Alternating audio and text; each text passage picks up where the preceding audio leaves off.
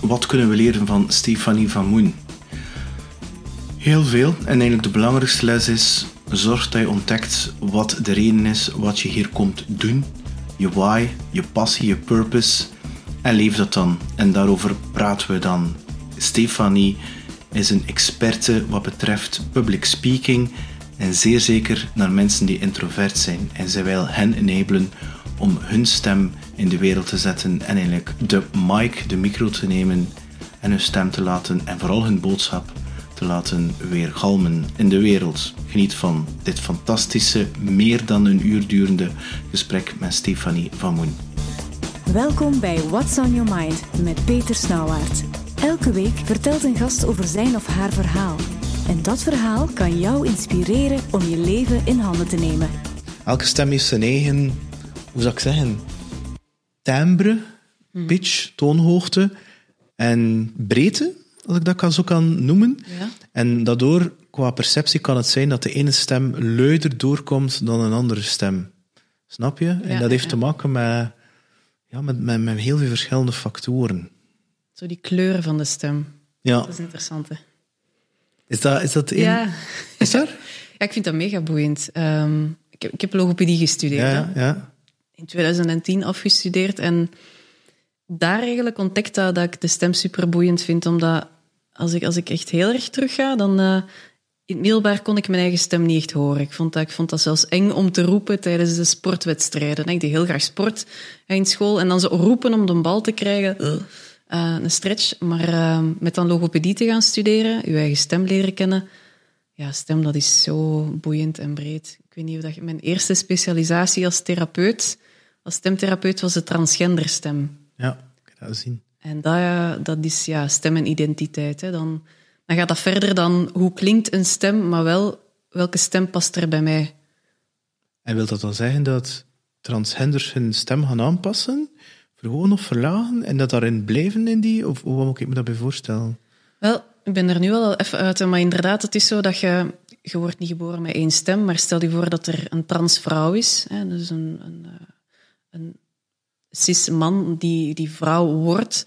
Dan gaat hij zijn stem haar stem worden. Dus dan gaat hij inderdaad verhogen. En naar man dan ga je verlagen. Maar dat gaat meer dan toonhoogte, hè. Ik heb, om een voorbeeld te geven, dat werkt altijd het beste. En mensen onthouden voorbeelden. Ik had zo eens in de praktijk toen, destijds nog, een heel grote vrouw die binnenkwam. Echt een stevige, brede schouders en diepe, zware stem. Ja, want ik kwam van man. En zij zei, ik wil heel graag een hoge stem, een zeer vrouwelijke stem. En daar hebben we echt moeten gaan kijken van, dat is jouw doel, hè? Maar van waar komt dat? Waarom die stem en zo verder? Maar dat ging echt over overcompenseren toen. Want zij wist, kijk, ik kom hier door de deur en iedereen is al aan het twijfelen. Dus ik ga dat compenseren met mijn stem. Ik ga heel hoog zitten en dan gaan we echt gaan aftoetsen van welke stem past er bij je identiteit. Hè? Maar wat is er ook haalbaar? Hè? En dan gaat het, wat ik zei, meer over pitch. Je hebt toonhoogte, maar je hebt ook warmte, stemgebruik, lichaamstaal, resonantie. Dus het zijn al die facetten. En ja, ik heb dat een paar jaar gedaan. Ik vond dat ongelooflijk boeiend. Wauw. En die fascinatie voor de stem, je zei ik kon in het middelbaar kon niet met mijn eigen stem luisteren. Neem je dat voor jezelf heel veel jouw stem op en luistert dan naar je eigen stem, waarbij je naar jezelf kan luisteren in de vorm van zelfliefde? Omdat dat, als ik nu bekijk als muzikant, als ik opnames gedaan heb waarbij ik zelf inzing en met mijn gitaar speel, dat was eigenlijk hetzelfde in het begin, ik kon mezelf niet horen. Nu ben ik dat echt gewend.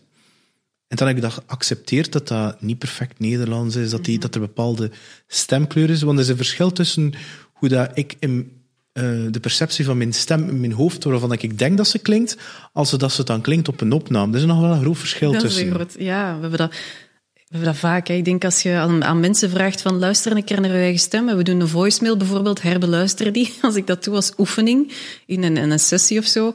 Je ziet echt iedereen kijken, wat moeten we nu echt naar onze eigen stem luisteren? Oh, ik vind dat niet leuk. Dus dat is wel, hè. Als ik met u hoor praten tegen u, ik hoor de geluidsgolven die uit mijn mond komen, die komen op mijn trommelvlies, jij hoort die ook. Maar wat dat ik als extra hoor, wat dat jij niet hoort, is alles wat er van binnen gebeurt. Hè? Die beengeleiding. En dat gaat de lage tonen meegeven. Dus ik ga mezelf iets dieper, warmer, voller horen, nu. Maar als ik dan een opname hoor, dan zit dat er niet in. En dan denken we, oeh, ben ik dat? Maar misschien herken je dat ook, als je dat vaker en vaker doet, komt dat zo, dan wend je daar wel aan, hè? Wel, ja, ik vind... doordat die podcasts er zijn, elke dinsdag luister ik, als ik in de auto zit, naar mijn eigen podcast, waarbij dat mezelf een spiegel voorhoud van, ja, wat vind ik er nu zelf van? Misschien leer ik er ook nog iets van, wat eigenlijk altijd het geval is, want er is een verschil tussen een gesprek deelnemen en een gesprek beluisteren achteraf als toeschouwer. Er is een groot verschil tussen. En intussen, jij bent Hiplahoi nummer 200. Ah, is het echt? Ja. Oké, ja. Nice. En dat zorgt er eigenlijk voor dat ik in tussentijd vrede heb genomen met mijn stemkleur, terwijl dat ik nu op andere dingen let. Dus ik let nu niet meer mijn stemkleur zo, ja, dat is hoe dat is. Mm-hmm. En bijvoorbeeld mijn zoon, als hij dan in de auto zit en hij hoort een keer een stukje passeren, ik heb het wel, hij zit dan in de auto en op een keer schiet je een gsm aan en in Spotify is daar. Ja. Hey, jij bent dat, papa. Ja, dat is. En ik kijk dat heel, neutraal naar en tegelijkertijd, dat is mijn papa. Dus die heeft dat geen, dat klinkt zo of zo. Dus het is ik die daar een bepaalde lading aan geef, dat ik dat misschien niet zo mooi vind. Dus, maar ik heb dat geaccepteerd, maar nu ben ik meer bezig met, heb ik de mensen niet onderbroken, heb ik voldoende ruimte gelaten, heb ik zelf niet te veel gepraat. En zelfs dat is ook weer helemaal anders, omdat ik mijn perceptie heb, tegenover iemand anders. Terwijl ik denk, ik had misschien een beetje meer gezwegen. En dan kreeg ik berichten, dat was een heel goede podcast. En ik denk, oké, dus om je vraag te antwoorden, nu ben ik daarmee... maar het is wel een heel proces geweest. Mm-hmm. Want ik heb je dat 2 weken geleden ook verteld bij Andy ineens. Ja, dat ik op een bepaald moment mijn taal zodanig wou upcleanen, dat heel gepolijst werd. Ja. En ik streed er nog altijd een deeltje naar. Onder andere Michael Humblij was daar een voorbeeld van. Ook al heeft hij ook niet een perfect Nederlands accent. Maar dat was wel iets dat ik dacht van... Ja, ik ben daar niet goed genoeg in. Als ik dat doe, zal ik dan beter voelen. Mm. Terwijl er dan iemand spreekt van... Het is eigenlijk goed genoeg hoe dat is. En dat is zelfs... sappig, authentiek, whatever. Ja. En dat maakt jij. En dat maakt het juist leuk voor jou te luisteren. Pas op, er zijn ook altijd de kleine % van we zouden je beter ondertitelen. Dat krijg ik ook van dat soort toestanden. Die gaan er altijd zijn, hè? Maar je haalt daar het woord authentiek aan. Ik denk dat wij mensen, wij luisteren nog altijd liefst naar echte mensen. Hè? Daar mag een kruksje in zitten, een hoekje af zijn. Dat zijn, naar mijn gevoel, de gesprekken, de speeches, de podcasts waar dat ik het liefst naar luister. Als ik zo kan vermoeden van, die komt van die provincie... Of er zit zoiets sappig in, of die moet zich een keer... zoals ik nu, bij mijn gedachten ook aan het structureren, daar gaat ook een keer een of een in zitten. Omdat ik op mijn woorden aan het zoeken ben. Maar dat maakt ons ook mensen. Zoals die stopwoorden.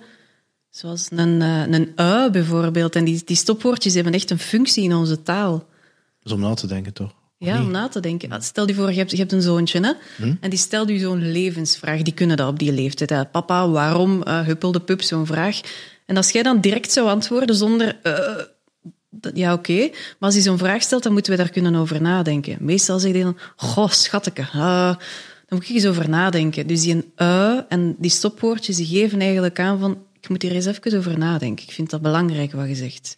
Dat is ook een stukje gedachten structureren, hè? Ja. En ik heb door training te leren dat fillerwoorden, dus opvulwoorden en uis, die te vervangen door een pauze. Dat is heel goed. Hoe word je daar beter in? Door het gewoon heel veel te doen, bewust zijn, en veel zelfliefde en veel fouten maken.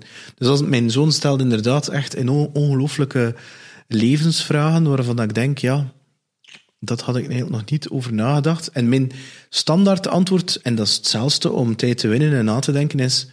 Dat is wel een heel goede vraag, Jules. Dat is een hele goede vraag. Maar als gevolg dat hij dat nu herhaalt, hij stelt dan een vraag, en dan komt die pauze van mij. Dat is een hele goede vraag, hè, papa? Ja, dat is een hele goede vraag. Ja, wat is de meest gevaarlijke spin die dodelijk is, papa? Ja, dat is de Phoneutria, Jules. Ja. Ik heb dat wel opgezocht op Google. Ja, om toch met een antwoord te komen. Achteraf, ja. Waar zitten de meest dodelijke kwallen? Amai, heeft wel bepaalde interesses, hè? Ja, goed, ja. Je hebt zelf een zoontje of kindjes van... Dochterke van 6, dus... tekenfilms waarschijnlijk, vermoed ik. Of het school, of een bepaalde verbeelding. Daar vooral, hè. Nee, maar die pauzes die zijn ongelooflijk waardevol, hè. In een gesprek ook. Dat is zo... Het moment om te laten bezinken, hè. Niet alleen voor uzelf, om even op adem te komen, maar ook voor bij publiek. En ik vind in het Engels heeft dan een hele mooie term. Dat is die nodding time.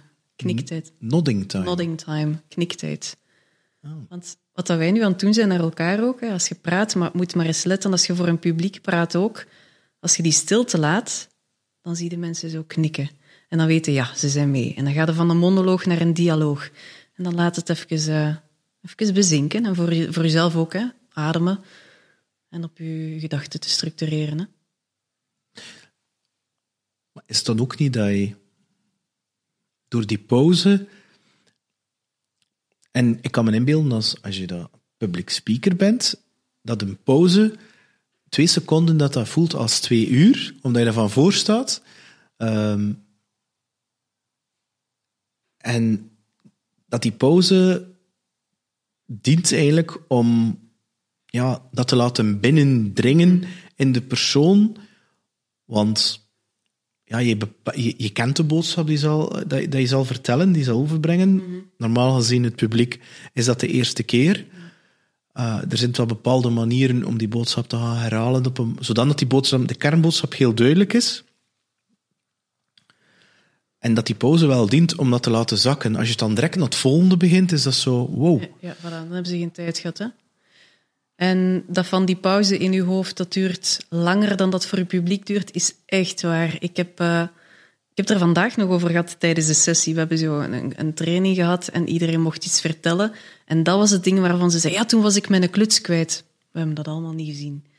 En er was zelfs een keer een spreker en die stuurde mij een videofragment door. Een man met heel veel gevoel voor drama, moet ik er wel bij zeggen. En een hele snelle spreker. En die zijn job is trainingen geven, heel veel keynotes en zo verder. En hij stuurt mij een video door. En hij zegt, Stefanie, ik weet niet of ik dit nog te boven kom. Ik heb een blunder begaan. Echt niet oké. Maar goed, ik stuur u het fragment door. Ik had een gigantische blackout. Ik wist het niet meer. En hij stuurt mij zo'n video door van 6 minuten. Ik zei, oké, ik ga dat bekijken. Hè. 6 minuten later, die video is klaar. Bon, ik heb hem niet gezien, nu een blackout. Dus ik mail terug van, ik denk dat je de verkeerde video hebt doorgestuurd, want het was oké. Maar allee, zegt hem, maar nee, op minuut 3 en zoveel, echt waar, je moet dat herbekijken, daar is hem. En ik bekijk die, en wat gebeurt er op minuut 3? Hij is zo heel snel aan het babbelen, en een hele snelle babbelaar, en er ligt nog iets uit, en hij gaat naar die flipchart, huppelde-pup. En op dat moment zegt hij, mensen, en dit, en hij wijst naar die flipchart, hier ga ik u eens even laten over nadenken. En hij wandelt naar een tafeltje, hij drinkt een beetje water en hij komt terug bij die flipchart en zegt, goed, wat ik eigenlijk wilde zeggen is het volgende. Dat is toch fantastisch? Dat is geweldig. En wat is het meest geweldige? Bij dat stukje video was ook het publiek te zien. En je ziet dat publiek tijdens dat moment echt, amai, ik heb eindelijk tijd om een keer te ademen, om mee te zijn. Voor hem was dat doodgaan, want hij dacht, ja, het is blanco, het is weg. En voor het publiek, het meest fantastische moment ooit. Ja. En spontaan komt er bij mij de analogie naar muziek toe. Is een heel klein percentage. Als ik mag spelen, mag ik een keer een solo nemen.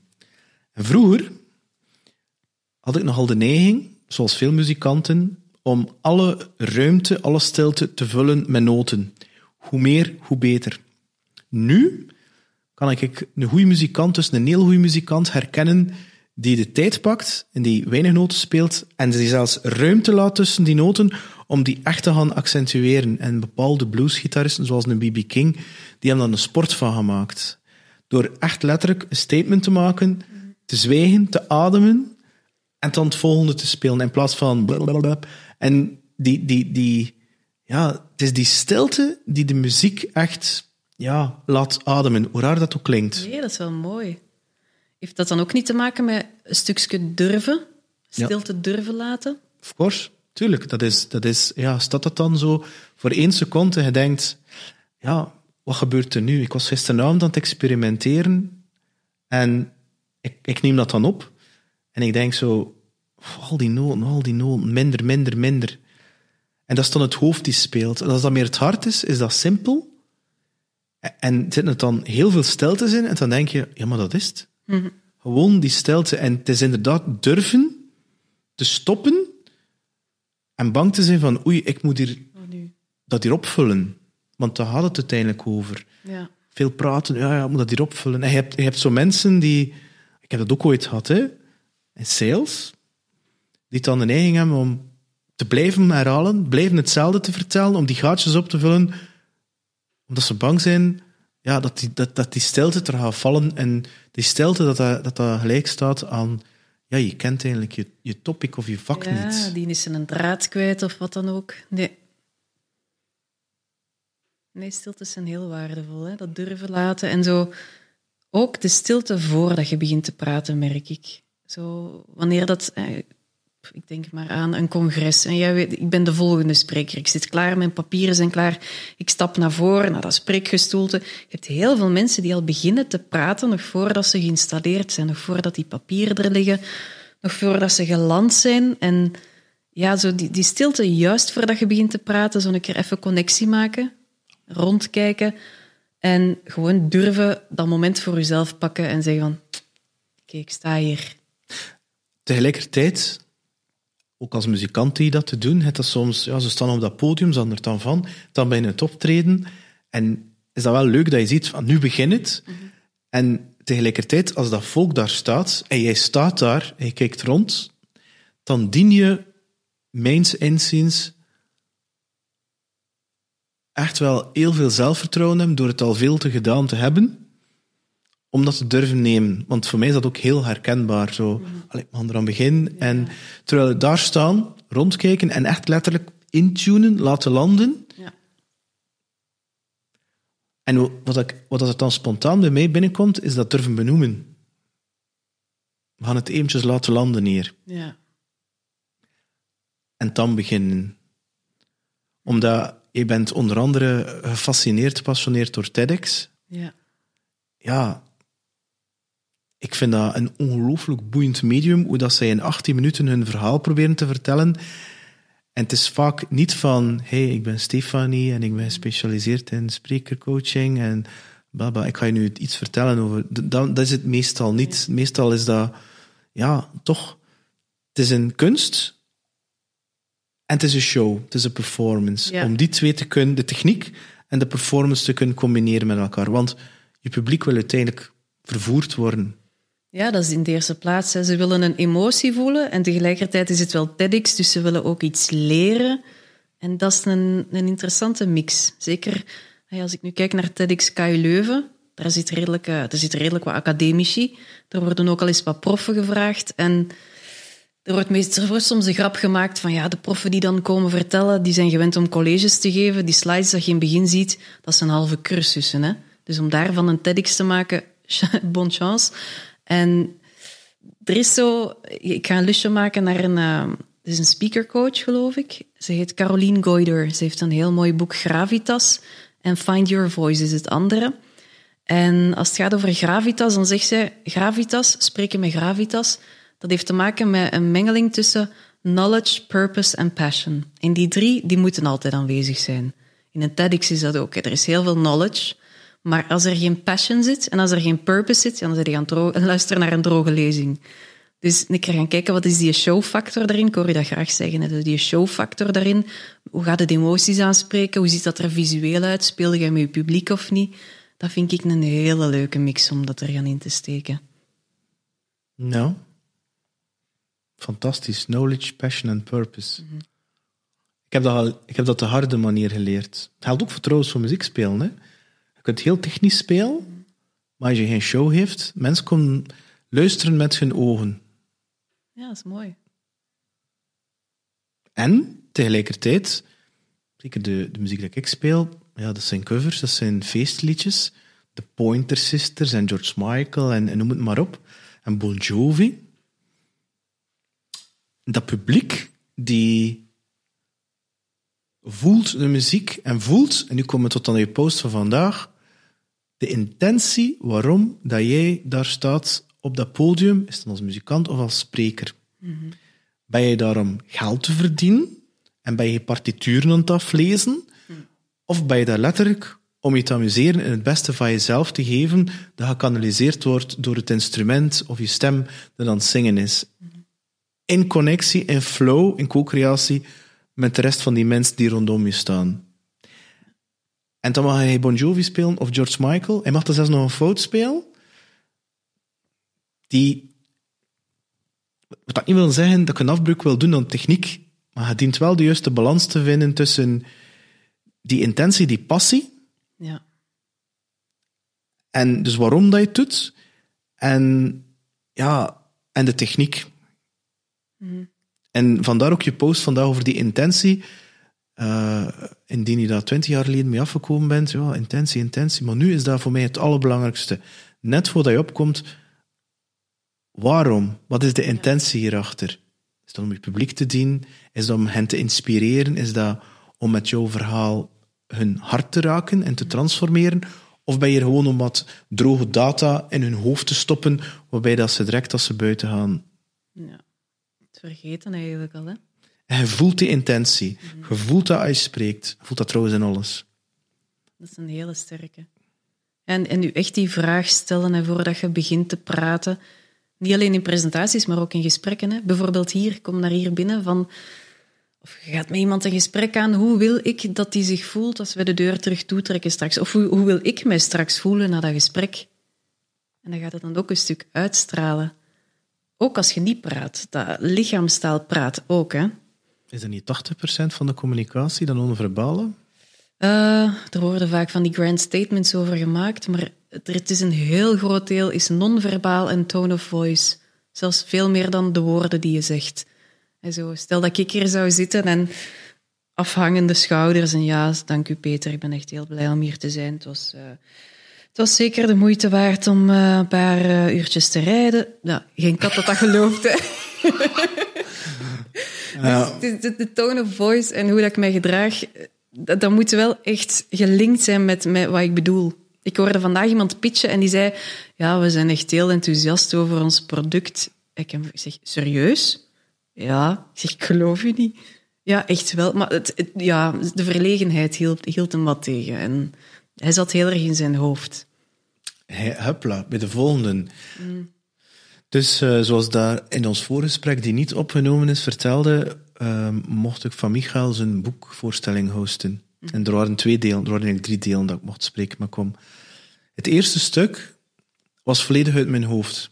En de reden die erachter zat, ik wil het zodanig goed doen voor hem.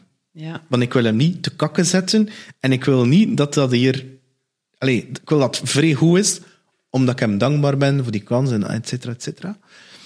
En met als gevolg dat voor mij persoonlijk krampachtig aanvoelde uit mijn hoofd. Ja. De spreker die erna kwam, dat was... Ik vond dat qua gast voor Michael, dat was zelfs redelijk naar het spiritueel. Ik dacht van, Michael... Wow. Ja. Okay. Ja, dat was echt...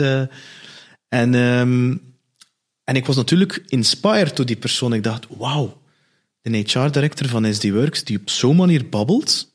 Okay. En dus bij mij klikte dat. Dat was zo op een keer. En dat tweede stuk, dat kwam van puur uit het hart. Mm-hmm. Heel authentiek, breekbaar.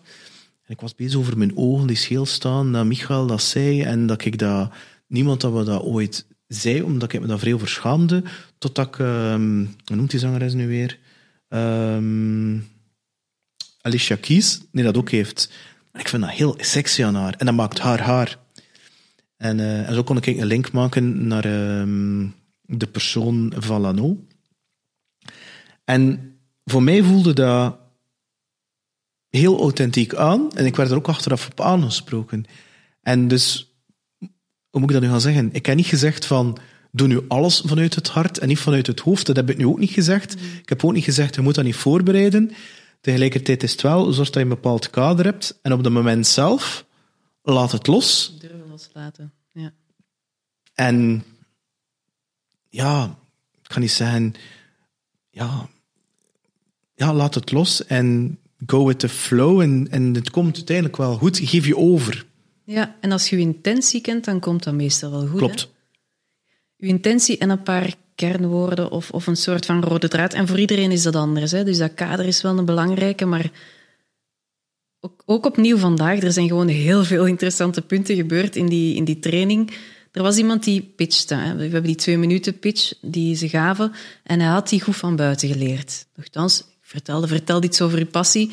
En die 2 minuten waren gepasseerd en ik wist eigenlijk niet zo heel goed waarover dat hem het had. Maar toen was het koffiepauze. Ik zeg, we gaan allemaal iets drinken. En dan, in een klein groepje, zijn we weer in het gesprek. En hij begint terug over wat hij zei. Het ging over dromen. We moeten durven dromen in een bedrijf. En we moeten niet altijd die smart doelen nastreven. En hij begon dat uit te leggen. Hij begon in gesprek te gaan. Het is niet dat vraag en antwoord was, maar hij was echt in gesprek. En hij was dat aan het uitbeelden met zijn handen. En je moet dat zo zien. En hij gebruikte een metafoor. En ik zeg, Joris, beseft je dat je nu op dit moment eigenlijk je pitch van daarnet hebt gedaan? Maar nu weet ik wat jij bedoelt. Wat heb je anders gedaan? Ah ja, zegt hem, daarnet heb ik mij eigenlijk aan mijn script gehouden. Ik heb dat te goed willen doen. Ja, dat is het. En nu heb ik verteld, want ik heb eigenlijk, merk ik nu, zei hij, heb ik dynamiek nodig. Ik heb mensen nodig die mij aankijken. Ja, ik denk ook dat komt om dat je, zoals dat je zelf zegt, te hard je best doet om een doel te halen. En misschien is het interessanter om detached from the outcome en niet met dat doel bezig te zijn. Hetzelfde met te gaan spelen. Hè? Ik ben ervan overtuigd dat als je gaat gaan spreken ook, dat je op een of andere manier, als je begint, dat je op zoek bent, bewust en vooral onbewust, naar een of andere vorm van externe validatie. Ik wil dat applaus hebben van dat publiek. Ja. En dat applaus van dat publiek, dat zal voor mij een bevestiging zijn dat mijn boodschap en dat ik het gebracht heb, dat goed is. Hè? Nu, en zo zit een muzikant ook in elkaar. Hè? Ja. Dus die gaat gaan spelen en die hoopt op publiek te hebben. Totdat je in een zaal staat, dat er bijna geen publiek is. En je dient wel te spelen. En ja, ik heb zo toevallig van de week, zaterdag, en ook voor de kerst een optreden gehad die, ja, dat was ik weet niet hoe groot, 1000 man ging er dat komen. En op die bewuste dag voor de kerst was dat een keer zo aan het ijzelen. Of het was begin januari, ik ben het al vergeten. En dus op een keer iedereen bleef thuis. Het was echt extreem. Dat was op een zondagavond, op een keer iedereen reed van de baan op de autostrade en men bleef thuis. Oké. En er was dat 1 klein groepje. Dus die zaal was heel groot en er was dat 1 klein groepje. En dan als groep zijn we al zodanig qua mindset van, natuurlijk spelen wij voor een publiek. Ja. Tegelijkertijd spelen we in eerste instantie voor onszelf om ons te amuseren. Wij noemen dat dan letterlijk een betaalde repetitie. Dus ja, maar dit is zo. Dat is de klik. Het is betaalde repetitie. Voilà. En amuseer je, met als gevolg dat je die kleine groep die er staat aansteekt. Die zijn zelfs op dat podium geklommen en die zijn, dat was de max. Die organisator zei, ja, sorry, ik weet niet wat er gebeurd is. Volgend jaar opnieuw met heel veel volk. En wij hadden zoiets van... Dat is plezant. Ja, natuurlijk als beginnende groep ben je op zoek naar die honger, naar die externe validatie. Alleen voor mij is dat een... En dus again, we komen weer bij die intentie. Als je een intentie is, ik wil scoren voor dat publiek, dan ben je een gat in jezelf aan het vullen dat je nooit volledig gaat vullen. Omdat je altijd meer en meer en meer wilt. En ook van een ander en niet van jezelf, hè? Het komt ook niet uit jezelf op dat moment, hè? Ja, dat is het. Ja. En dan, als ik daarop zou verder gaan, die externe validatie en die intentie die dan eigenlijk een stuk verkeerd ligt, de valkuil is dan ook heel vaak, merk ik, bij sprekers, mezelf inclus, dat je dingen verkeerd gaat interpreteren. Dan heb je het over perceptie. He, zo de signalen die je bijvoorbeeld leest in je publiek. En als ik terugdenk aan een allereerste keer dat ik ging spreken voor het publiek, ik was juist afgestudeerd als logopediste. Dat is een paar jaar geleden. Ja, 2010. Heel even geleden. Ik had het lumineuze idee om mezelf te stretchen en een lezing te organiseren. En dat zou gaan over, houd u vast, stemhygiëne. Les 1, kies een aantrekkelijke, sexy titel. Stemhygiëne is dat niet. Maar bon, er is toch in gelukt om zo een 15-tal docenten ergens in een cultuurzaaltje samen te krijgen. En ik was mega nerveus. Maar echt heel nerveus. En dat ging een uur duren. En er zat zo'n man in het publiek. Enfin, er waren meerdere mannen, maar één man trok mijn aandacht, want die zat met gekruiste armen, waar dan niks mis mee is trouwens, en een hele bedenkelijke blik naar mij te kijken. En af en toe deed hij zelfs zo wat schudden met zijn hoofd, met een frons. En ik heb heel dat uur op hem zitten focussen. En kijken, want nu is hij nog niet content. Oké, ik kan nog wat rapper praten. Nee, nog niet goed. Ander voorbeeld. Nog niet. Dus dat uur heeft in mijn hoofd mega lang geduurd. Na dat uur ben ik alle moed bij elkaar geraapt, naar hem gestapt en gezegd, kijk meneer, ik zag dat u met bedenkelijke blik en gekruiste armen naar mij keek. Was het niet goed? Heb ik fouten gemaakt? Had er iets anders van verwacht?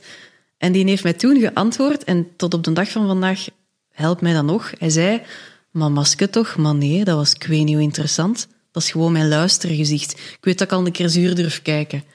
Dus ik heb mij een uur lang zo zitten opjagen in het feit dat er eigenlijk iemand heel geïnteresseerd naar mij was aan het luisteren, maar in mijn perceptie, omdat ik erin stapte met het gevoel van Stefanie, wat zij er weer aan het aandoen, heb ik alleen de signalen gezien die dat gevoel gingen versterken. Het kon zijn dat er 15 man was aan het knikken en aan het smilen. Ik heb dat niet gezien. Ik heb alleen die ene gezien die in mijn ogen heel nors aan het kijken was. Dus dat was echt een learning. Dat pak ik nog altijd mee. Ja, heel herkenbaar. Ook als muzikant. Er staan altijd mensen te kijken en ze bewegen niet. Hij denkt dan, ja, damn. En toen achteraf moet je horen, man, dat was ongelooflijk goed. We hebben niet gedanst, maar we waren aan het luisteren aan de overgangen. Dat ging van naar Maniac en dat was zo wauw. En de ene stil en de andere. En ik was zo gefascineerd daardoor. En ik denk, oké. Dat was dus bewondering. Oké. En ja, dus vul het niet in voor iemand anders. Mm-hmm. En ja, dat is... maar ik kan me wel inbeelden natuurlijk. Ja, hij probeert nog harder en harder je best te doen. Ja. Waarbij je misschien een stukje van jezelf verliest. Want uiteindelijk kan je maar je best doen, ook op dat moment wat je weet. Ja, je bent aan het pleasen op dat moment. Ja. Je probeert dat in te vullen. En ja, dat was het interessante moment toen. En ben je een pleaser, Stefanie? Ja. Ja, ik ben vooral... En ik denk dat daar een stukje bij hoort. Ik denk dat ik heel veel aanvoel in een groep. Ik kan ergens binnenkomen en ik begin zo wat aan te voelen, de gedachten te lezen in de plaats. Dat is geen goed idee. Maar ik probeer dan ook zo wat de bemiddelen ook in de groep. Van, ik ga eerst zien dat iedereen zich oké voelt. Hè? Dat is zo het introverte kantje, het supporterende kantje.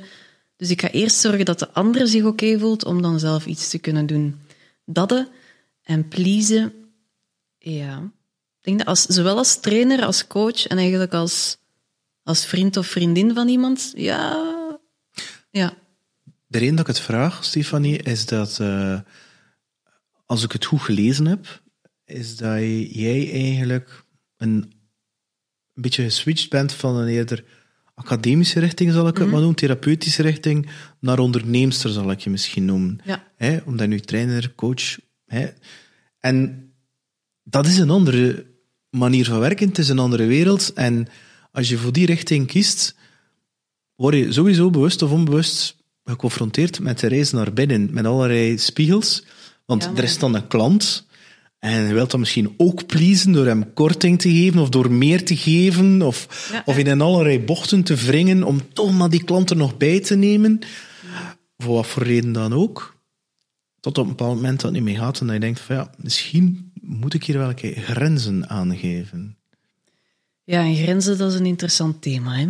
Ja. Ik herken dat wel, want ja, ik heb 10 jaar als therapeut gewerkt. Doorverwijzer, dat zijn de artsen. Patiënten in de tijd, nu zijn dat klanten. Maar patiënten komen ook niet altijd met hun goestingen. Ja, een dokter heeft mij gestuurd, want hij denkt dat er iets met mijn stem is, dus ja, ik zal het maar eens zien. Hè. Dus, en dan de switch naar ondernemer. En ik weet dat een van mijn eerste vragen was in zo netwerkgroepen. En toen dat ik zelf op coaching ging, want ik ben zelf ook gecoacht. En nu nog, was een van mijn eerste dingen, ik voel me geen ondernemer. Maar ik ben aan het ondernemen. Ik zit vast in die identiteit tussen, ben ik nu therapeut? Ben ik nu trainer? Ben ik nu coach? Ben ik nu ondernemer?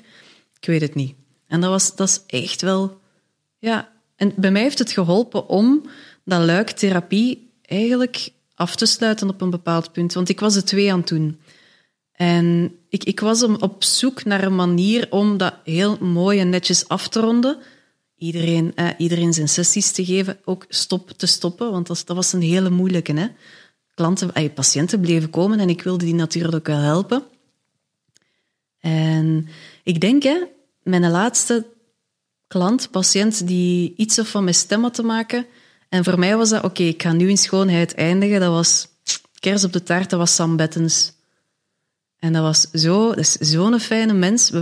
En dat was voor mij de overgang van patiënt naar klant. Want dat waren gesprekken. Dat was niet puur stemcoaching. We hadden ook echt gesprekken over wat is stem, wat is dat met die identiteit en zo verder. En ik dacht, kijk, nu kan ik er een punt achter zetten. Jij zit voor mij de laatste. En nu is het ondernemen. Baba. Maar de Ballad of Lia en Paul, dat is van hun eerste cd, toen ze nog The Choice noemen, ik vind dat een van hun beste nummers ever. Allee, enorme fan. Dus wat een manier om te kunnen overgaan. Mm-hmm. Nu, waarom? Waarom ben je niet gewoon therapeut gebleven? Ja, nee. Voor mij was dat tijd om daar een punt achter te zetten. Ik had mijn zinnen op iets anders gezet en ik had gemerkt dat er heel veel te doen is rond... Gewoon in die ondernemerswereld. Er zitten zoveel mensen met een goed idee, een plan, ergens gewoon een aanbod dat de wereld moet zien. En ik wilde eigenlijk met mijn paramedische kennis van stem dat gaan combineren met coaching en ervoor zorgen dat de juiste mensen de microfoon vastpakken. Niet alleen de tafelspringers, maar mensen met passie. En ik voelde gewoon dat een stukje stemkennis daar de sleutel kan zijn. En mezelf als introvert kennende, gewoon andere introverten. In het begin was het echt puur, merk ik, had ik heel veel introverte klanten. Ik dacht, ik wil daar gewoon echt iets rond doen. En de therapeutische, pas op, in C ben ik nog ergens wel therapeut. Hè. Dat blijft er altijd wel in zitten, ook in de trainingen. Maar ja, ik wil me echt gaan focussen op dat ondernemen, omdat ik het gevoel had, ik kan meer... Impact maken? Ja, ik kan meer doen, ik kan meer impact maken als ondernemer dan als therapeut. Ja, dat is het. En het grote verschil is dat als therapeut word je doorverwezen en moet je laten helpen, terwijl jouw klanten kiezen bewust voor met jou te werken, om een betere versie, of hetgeen wat in hun zit, een potentieel te laten ontluiken. Ja, inderdaad, om die goede spreker die daar zit, om die gewoon wakker te maken. Uit eigen beweging. En dat was voor mij een belangrijke. Niet meer per se mensen die moeten, maar echt mensen die willen. Dus ik vind voor een introverte persoon, Stefanie, dat je enorm in flow zit, hoor. Als ik jou zie en je ogen zijn aan het fonkelen van passie. Je zegt, ik ben introvert en toch stroomt het nu allemaal. Het is niet dat ik de woorden uit jou dien te sleuren. Het is ook niet dat ik nu het gevoel heb dat ik het gesprek aan het overpoweren ben. Hoe heb je dat overwonnen? Hoe heb je dat gedaan? Is dat de klik? Jij schrijft het zelf, hè? Introvert, maar ik wil niet meer verlegen zijn. Ja. Vroeger was ik heel verlegen en introvert. En ik denk zelfs een stuk van mijn goede vrienden van het middelbaar, die we nog regelmatig zien, dat die dan nog altijd een beetje gek vinden dat ik doe wat ik nu doe. En voor hen ben ik nog altijd de iets stillere in de groep. Is dat iets van overwinnen? Goh. Naar mijn gevoel, introvert zijn, dat wil ook zeggen dat je zet heel veel intern aan het processen. En voordat je mond opentrekt, bij mij is dat toch, ik moet wat vakjes aanchecken. Is dat wel oké? Ben ik de persoon om te spreken? Is dit relevant? Wat gaan ze ervan denken? Zet mij in een meeting met allemaal extraverten. Dan kan dat wel eens zijn dat het bij mij pas later komt, of aan het koffiemachine, dat ik zeg van, weet je, dat of dat of dat. Maar om terug te komen op uw vraag, wat is er veranderd? Of wat heb ik moeten overwinnen? Ik ben niet meer verlegen. Het is vooral, je zei het, je ogen beginnen fonkelen. Ik heb mijn passie gevonden. Je een purpose. Ja, echt, met een why, met een waarom doe ik wat ik doe. En ik ben daar zo enthousiast over dat ik dat gewoon voel dat dat moet gedeeld worden. En dat is op mijn manier. Dat is op een kalme, organische manier, met mensen, een petit comité. En af en toe wel een keer op een groot podium. Als ik het over mijn passie kan hebben, mogen jij mij op een podium zetten voor 1000 man met heel veel plezier. Ik ga mij wel goed voorbereiden, dat wel. Maar ik durf wel los te laten, ook op dat moment. En als ik nu zeg, kijk, we nemen de auto, ze vragen ons in het Sportpaleis, nu binnen een uur ga je spreken. Ja. Ga je het doen? Ja. Maar over wat? Valt te zien over wat? Ja. Ik zou het niet hebben over de positieve correlatie tussen de socio-economische factoren van Blankenberg en de seksleven van de mier, maar ik zou gewoon zeggen, share your passion. Ja. Go, je hebt een uur. Ja. Ik ga nog altijd... Ik ga nerveus zijn, hè. Maar gezond nerveus. Ik ga kriebels... Ik ga geen baksteen hebben in mijn maag. Ik ga kriebels zijn, maar... Ja. Ik heb gewoon gemerkt dat ik dat kan. Dat ik dat graag doe. Dat je daar goed in bent. Dank u. En het is door die feedback ook... Dat is externe validatie, maar ben ik ook gaan van binnen voelen van... Tuurlijk. Ik heb iets in de wereld te zetten en ja... Maar dat is dan eerder een... Ik weet wat je wil bedoelen. Je hebt die bevestiging ergens wel nodig om zo dat plateau te doorbreken. En als een bevestiging van dat is inderdaad mijn why. Ja. Maar je voelt dat je het ook zou doen indien niemand zou luisteren, bij wijze van spreken. Omdat het zodanig diep zit en het passie zet tot passie. Het mag gaan eigenlijk over... Ik heb ooit een meeting meegemaakt, dat is echt gebeurd in Turnhout. En dat was een kerel, de IT'er. En hij heeft een uur vol passie gebabbeld over Latijnse bijbelteksten tussen, ik weet niet veel... iets met rond 0 van Christus en tot dan de middeleeuwen. Een uur. En ik heb zo geluisterd. Dat is nu echt niet een thema die in mijn... Nee. Maar dat is passie. Wauw. Ja, en als mensen met passie, dat is... Maar is dat nu, mag ik een hele sprong wagen? Je hebt kinderen. Ja. Is dat eigenlijk ook niet dat... Ik had ooit een prof die politieke geschiedenis gaf. En die gaf dat op een zodanige passionele manier. Terwijl dat politiek en geschiedenis, dat is not my middle name. En toch was ik daardoor aangezet. Tegelijkertijd heb ik ook leraars tegengekomen. Ja... Enfin, met de passie van een zak chips over topics dat ik dacht van, is dat ook niet naar ons kinderen toe een deel van het medium wie dat het brengt, die ook een deel gaat bepalen wat hun interesses zouden kunnen liggen ook? Ik denk dat wel. Ik denk als je zo aan de gemiddelde mens vraagt van welke leerkracht of welk vak blijft u altijd bij, of welke les, dat toch heel vaak te maken heeft met hoe dat gebracht werd, hè?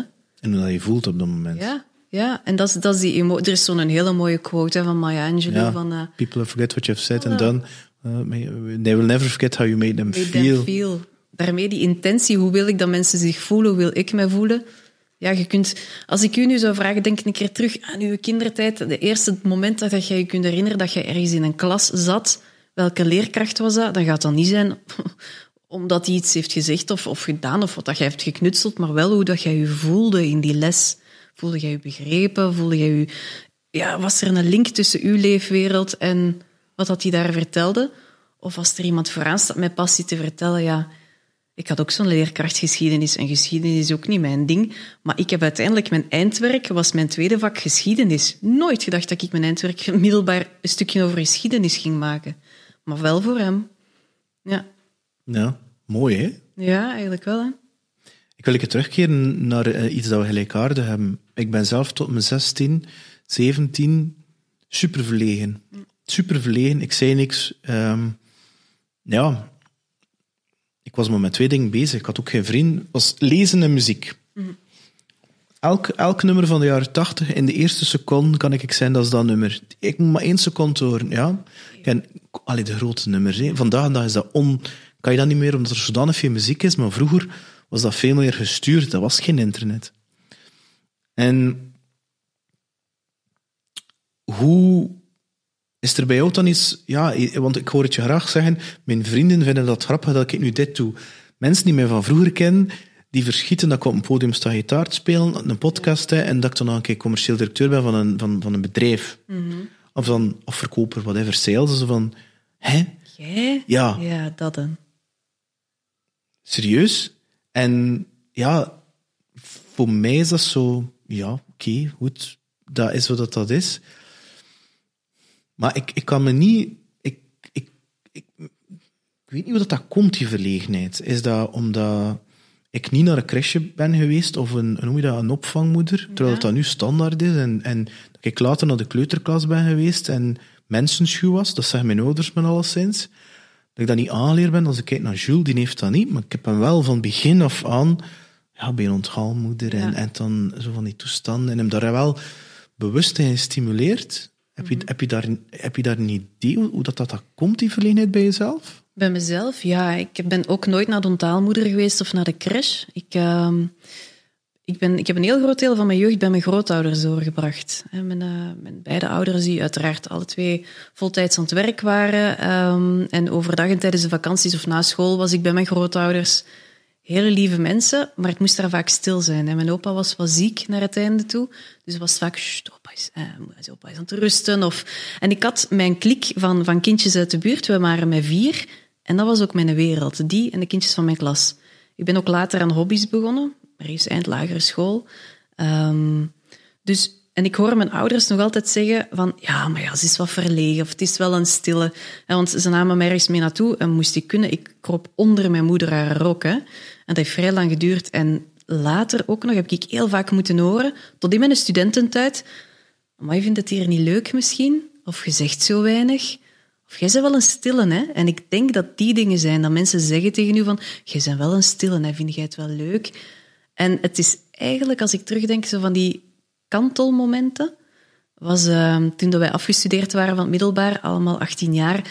met een goede groep vrienden zijn we gaan rondtrekken in Slovenië en zo. En toen was er eens het moment dat we elkaar een totem gingen geven, zoals in de scouts. Hè? En toen zei een van mijn vriendinnen... Jij bent de stille genieter. Ik zeg, ja, waarom zeg je dat?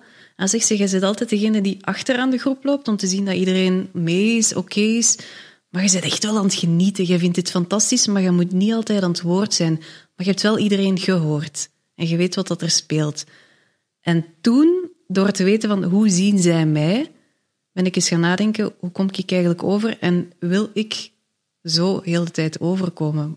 Moet ik misschien ook een keer wat meer op de voorgrond... De microfoon nemen. Ja. En met mijn dochter ook. En mijn dochter, die is 6 nu, zij is ook verlegen. En ik merk dat ik in het begin wat overcompenseer. Allee, zeg een keer dag tegen de mensen, geef toch een keer een handje. En dan dacht ik, nee, ik ga dat niet doen. Hè. Ik vond dat vroeger ook super lastig. En nu merk ik ook, hoe minder dat ik aandacht besteed aan dat moment van de eerste kennismaking, hoe makkelijker dat die zelf contact legt met mensen. Dus dat is echt niet gaan pushen, maar gewoon het is oké. Laten zijn wat het is. Het is spannend, inderdaad. Hier zijn veel mensen. En als je even daar wilt zitten, prima. Als je er klaar voor bent, kom dus dag zeggen. En sinds dat ik dat meer doe, is hij ook veel kalmer daarin. Veel gemakkelijker daarin. Ja, ik ben 1 keer te ver gegaan. Ik had hem op een kampje gestuurd, redelijk ver uit de regio. Ik dacht, een keer iets anders. Ja. En ik zag hem daar in het begin zitten en op het einde zitten wachten. En ik zag het als hij gezegd... Dat is in Nederlanderkampen, dat is echt altijd vrienden gemaakt. Mooi. Ja, en daar was het echt zo... Nee, dat gaan we niet meer doen. Nee, dat gaan we niet meer doen, papa. En sindsdien had ik zoiets van... Ja, als ik kan in de jeugdbeweging, dan ga ik zorgen dat hij toch met 1 of met 2 vriendjes er zit, zodat hij dat... Want dat is dat wel heel groot, dat is direct 30, 40 kinderen. Ja. En dat is wel heel veel, vind ik. Ik zou dat zelf... Indrukwekkend, hè? Maar ik ben ook niet zo'n 30, 40 persoon. Nee, ik ook niet. 1 op 2, ça va. 1 op 4, ça va. 1 op 6, dan is het gedaan. Mm. Oké, 1 op 7. In een band zijn we met 7. Dat kan ik net. Ja. Dat is toch wel interessant hoe dat wij spiegelen naar onze kinderen toe en omgekeerd. Dat we dat proberen te gaan... Ik merk bij haar ook. Zo 1 keer meegenomen. Ze heeft 2 vriendinnetjes die naar de scouts gaan. Ik zeg, we gaan een keer gaan kijken op zondag. Hè. En ze ziet die groep daar zo, maar effectief 40, 50 man. Ja, dat is tof. Leuk dat ze dat tof vinden. Kunnen we dan nu naar huis? Ik zeg, ja, we gaan naar huis. Het is goed. Dus dat was niks voor haar. Ik heb dat ook niet gepusht of zo. Hè. Wel, hij zit wel in de jeugdbeweging. En in het begin van januari ging hij alleen moeten gaan. Al zijn vriendjes gingen niet gaan. En er waren er ook heel weinig. En er was een film. Ik zeg, wil je gaan? Ik zeg, je moet niet. Ik weet dat je vrienden niet gaan. Je moet niet gaan. Ik wil een keer weten welke film dat is. Oké, goed, we gaan daar naartoe. Ja, het is Madagaskar. En ik sta binnen en ik zie dat die 8 kindjes zitten in zetels en met zo'n heel groot scherm. Ja, en die loopt naar buiten en ik zeg, kan ik kijken wat de dynamiek gebeurt? Want ik weet dat die leiders wel, een paar leiders enorm op hem gesteld zijn. Mm. En dat hij er goed mee overeenkomt. En stiekem mag hij zo wat Pokémon Go spelen op hun gsm. Mm-hmm. En En ja, hij stond buiten te wenen. Nee, ik wil niet. En ik wil met mijn papa weg. En nee, ik wil niet. Hij zei, maar Jules, dat gaat toch leuk zijn en al? En ik kom weer naar binnen en ik wil niet. Het is goed. Ik respecteer je keuze. We zijn weg. Ja. En ik vraag aan de auto, ik ben aan het wandelen. Ben je het zeker dat je dat wilt? Ja, ik wil niet. Oké, is goed. Ik zeg, nu gaan we naar de muziekwinkel, want papa wil nog een andere gitaar huilen. En weet ik veel wat toestanden. En ja, maar ik wil naar de binnenspeeltuin. Ik zeg, nee, Jules. Ik zeg, je gaat nu mee. Ik zeg, ik ga naar die muziekwinkel. Ik wil die gitaar gaan regelen. Want dat was toch voor mij weer een stap te ver. Ja. Hè? Goed, we zijn daar. We zijn een uur buiten. En we zitten in een auto. Papa, ik zou toch wel nu naar die film gaan kijken. Okay. Ik zei, Suitje, als we daar zijn, dan zal die film bijna gedaan zijn. Ik zeg, laat ons wel duidelijk zijn, de les is, je neemt de beslissing, en dat je het dan binnen een minuut nog verandert, dat tot daar aan toe, maar niet een uur. Mm-hmm. Want anders had ik dan zoiets van, anders ga je dan die grillen krijgen, zo. Ja, inderdaad. Maar het is ook wel goed dat je hem die veiligheid geeft van, kijk, ik begrijp dat, dus goed, kan je niet forceren, het is oké, je hebt dat beslist. Voor mij is dat prima, is het nu ja of nee? Maakt niet uit, maar blijf wel bij je beslissing. Ja, voilà. En ik denk dat dat ook een ding is, moest je nu zeggen, ik had toch veel liever gehad dat je naar de film gaat, een beetje dapper zijn, dan gaan ze het ook op den duur voor u doen, hè? En niet voor zichzelf. Ja. Nee, omdat... ik denk dat je dat waarschijnlijk ook wel van gelezen hebt, geleerd hebt, van die opvoedingsboeken.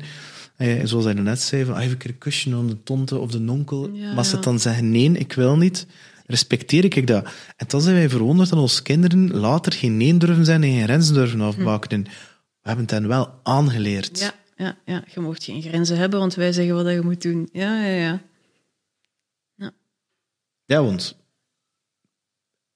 alles wat wij hen wijsmaken tot ongeveer hun 8, dat is in de software, hè? Ja. Het zit dan ik hoop dat er nu geen kinderen luisteren, maar die man dan met zijn witte baard, als je niet stout, als je niet braaf bent, dat hij geen cadeautjes brengt. En het zijn de ouders die cadeautjes brengen. Of de kerstman. Ja. Ik heb hem langs moeten vertellen, de kerstman heeft tweedehands een drum gekocht voor jou, Jules.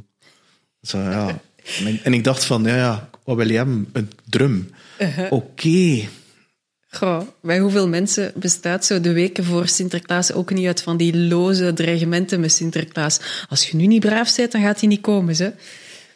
Ja, kijk. Ja, ik weet het. Maar moederschap, vaderschap, dat is... Ik leer soms meer... Wie was die me dat vertelde? En dus voor mij zit er al zeker een deel van in. Ik denk dat het kind meer ons aan het opvoeden is dan omgekeerd. Mm-hmm. Omdat hij een spiegel aan het tonen is, of hij of zij. Ja. Ik vandaag ook, en het is eigenlijk de laatste dagen, was ik zo helemaal opgejaagd. Zo. Dat zo, ik wil dan dat doen, soorten en dat en dat. En dan is dat zo snel, komt dat beneden. Jules, we zijn weg, doe je schoenen aan, we gaan te laat zijn. En toen voel ik me opgejaagd, en dan denk ik achteraf, wat ben ik hem nu eigenlijk aan het leren? Ja. Wees maar lekker stressy en opgejaagd. Ja, want dan bereikt je doel en gaat op tijd zijn. Ja. Mm-hmm. En dan denk ik van oké, gaan we te laat zijn? Nee, we gaan net op tijd zijn.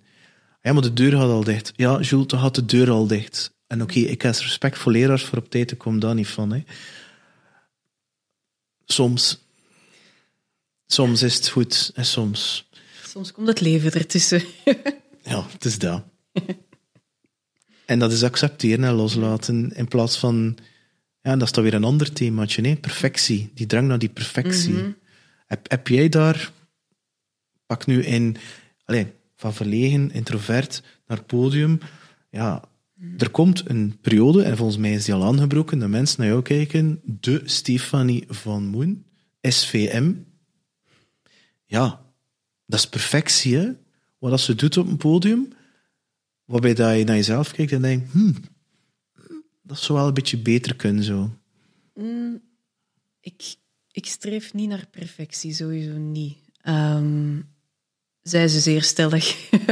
Omdat ik heb doorheen de jaren dan wel geleerd dat ik het nog het liefste luister naar mensen die, wat ik daarnet zei, een keer een kreukje, een hoekje af, een keer moeten zoeken naar woorden. En dat vind ik zo charmant. Dat vind ik zo echt. En dat maakt dat ik, als ik op een podium sta, dan ga ik ook een keer moeten denken aan mijn woorden. Maar het feit dat ik daar echt sta en dat je die Stefanie gaat zien op een podium, maar dat je ook die Stefanie gaat zien achteraf. Als ik met u een theetje drink, of hier nu, hoe dat wij zitten, dat is voor mij perfectie. Als je echt jezelf kunt zijn in al die contexten. Dus ik heb geen last van perfectionisme. Wel van uitstelgedrag en andere dingen, hè? Maar perfectionisme, nee, dat is... En zo te streng naar mezelf zijn, dat durf ik ook al wat loslaten. Zo van, het moet zo zijn voordat ik het aflever. Wow. Ik heb echt al geleerd doorheen de laatste jaren, zeg eerst ja en leer dan hoe dat je het gaat doen. Kijk eens aan, dat is een Richard Branson quote, dacht ik. Ja, het moet zoiets zijn. Maar echt waar, de eerste keer dat ik de opdracht kreeg om... Wat was dat, hè? Dat was een paar jaar geleden. Dat was een team van leidinggevenden die zeiden, ja, we willen eigenlijk een training voor ons team en we willen het hebben over leiderschap in stemgebruik en zo verder. Heb je daar ervaring mee? Ja. Ja. Ik dacht, ik heb daar 2 boeken over gelezen en ik coach ene leidinggevende toen destijds. Dacht, ja, ik kan er wel dat en dat en dat over vertellen. Goed, we willen graag een halve dag met u boeken. En toen heb ik mij op een paar weken echt gigantisch ingelezen, TED-talks beluisterd, gesprekken gehad met mensen en dan ook weer losgelaten. En ik dacht van, kan ik nu echt perfect reproduceren wat ik heb gelezen, maar ik ga weer vanuit, hoe zeg je als spreker, hoe wil je overkomen? Die intentie, die komt sterk terug. En wat is hetgeen dat is blijven hangen bij die mensen? Ah ja, die intentie, hè. Dat heb ik me geleerd, hè. Dat gevoel. En ik dacht van, ja, oké, dat draait hier niet over leiderschap, maar dat draait hier over identiteit, hè, persoonlijkheid. Maar wat is dat leiderschap? Hoe ziet dat eruit, een leider? Ja, dat is een mens van vlees en bloed, hè. Wat is dat? Ik had dat ook al. Wat is dat, een leider? Mm-hmm. Wat is dat dan? Je bent een leider. Dat is een leider. Ja, staat hij vooraan om de troepen te leiden? Ja, wat is dat? Ja. Wat is dat? Geen idee. Volgens mij zijn we allemaal leiders op elk in zijn eigen haar, beurt, vorm. Allee, ik ga ervan uit dat gewoon iedereen een of andere kerntalent geeft of meerdere talenten heeft. Mm-hmm. De meeste ervan zijn totaal onbewust van die kerntalenten, omdat we dat zien als schilderen, muziek spelen, dansen, zo van dat typische talenten, maar niet goed kunnen luisteren, met de stem kunnen werken, zo van die voor dingen die zone of genius, die zo obvious zijn voor die persoon zelf, en die denkt dat heel de wereld dat ook zo kan, en dat moeiteloos is, en die dat niet meer herkent als talent. Ja.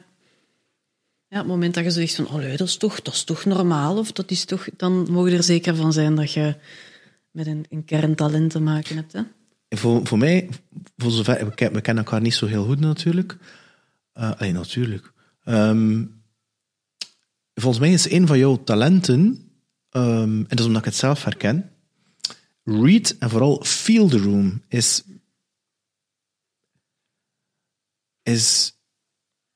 en jij kan dat blijkbaar voor een groep. Bij mij is dat bij een groep ça va, maar bij een paar personen kan ik quasi voelen wat dat ze denken en wat hen doorgaat, wat dat ze eigenlijk willen zeggen, zonder dat ze het uitspreken. Ja. En volgens mij, jij hebt dat ook, je hebt dat net benoemd. En dat is een talent. Terwijl, ik weet dat nog maar, ik weet niet, een aantal jaar dat ik dat heb, of dat ik dat ben, zou ik maar zijn.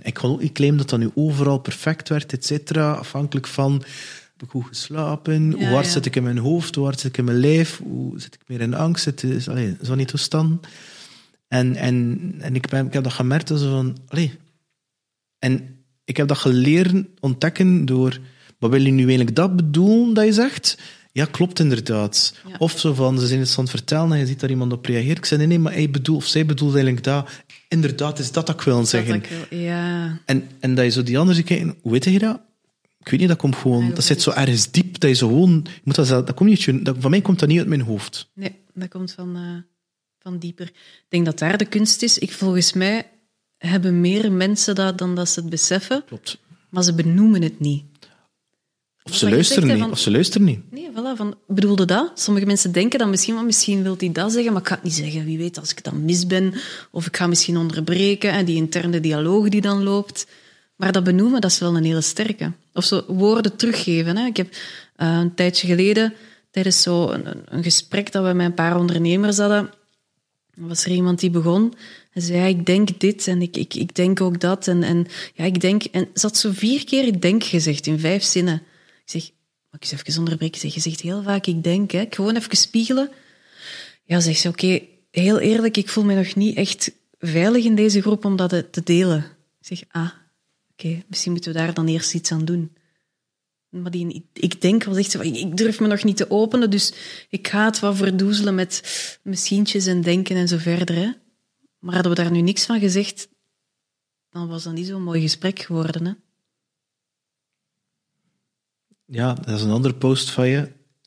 Is dat we niet bewust zijn van de taal dat we gebruiken. Je zegt het nu letterlijk. Ik ben daar intussen bewuster in geworden, onder andere met een podcast. Want als je dan niet luistert om te begrijpen in plaats van luistert om te reageren, ja, dan heb je meestal heel goede gesprekken.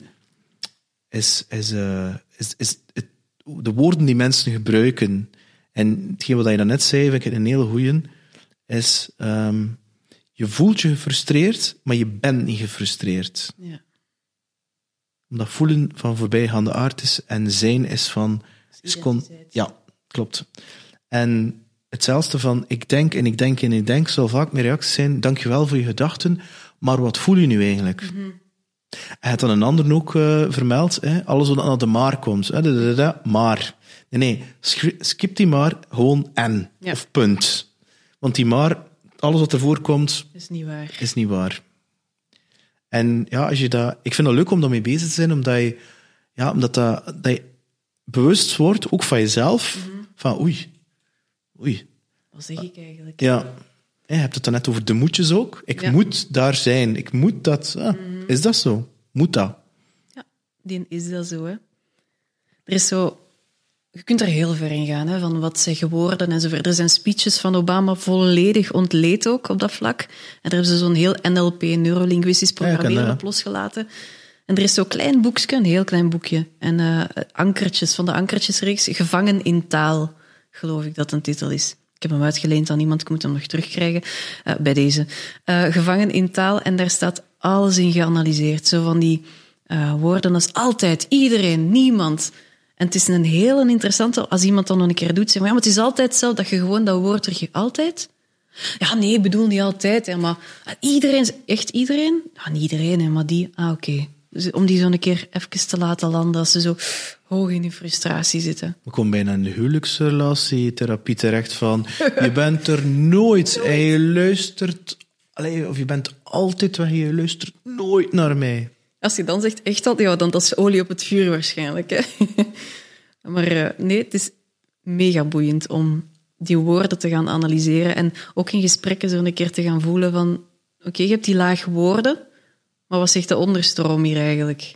En wat wordt er echt bedoeld? Ja, en dat is hetgeen wat de boodschap is. Echt. Ja.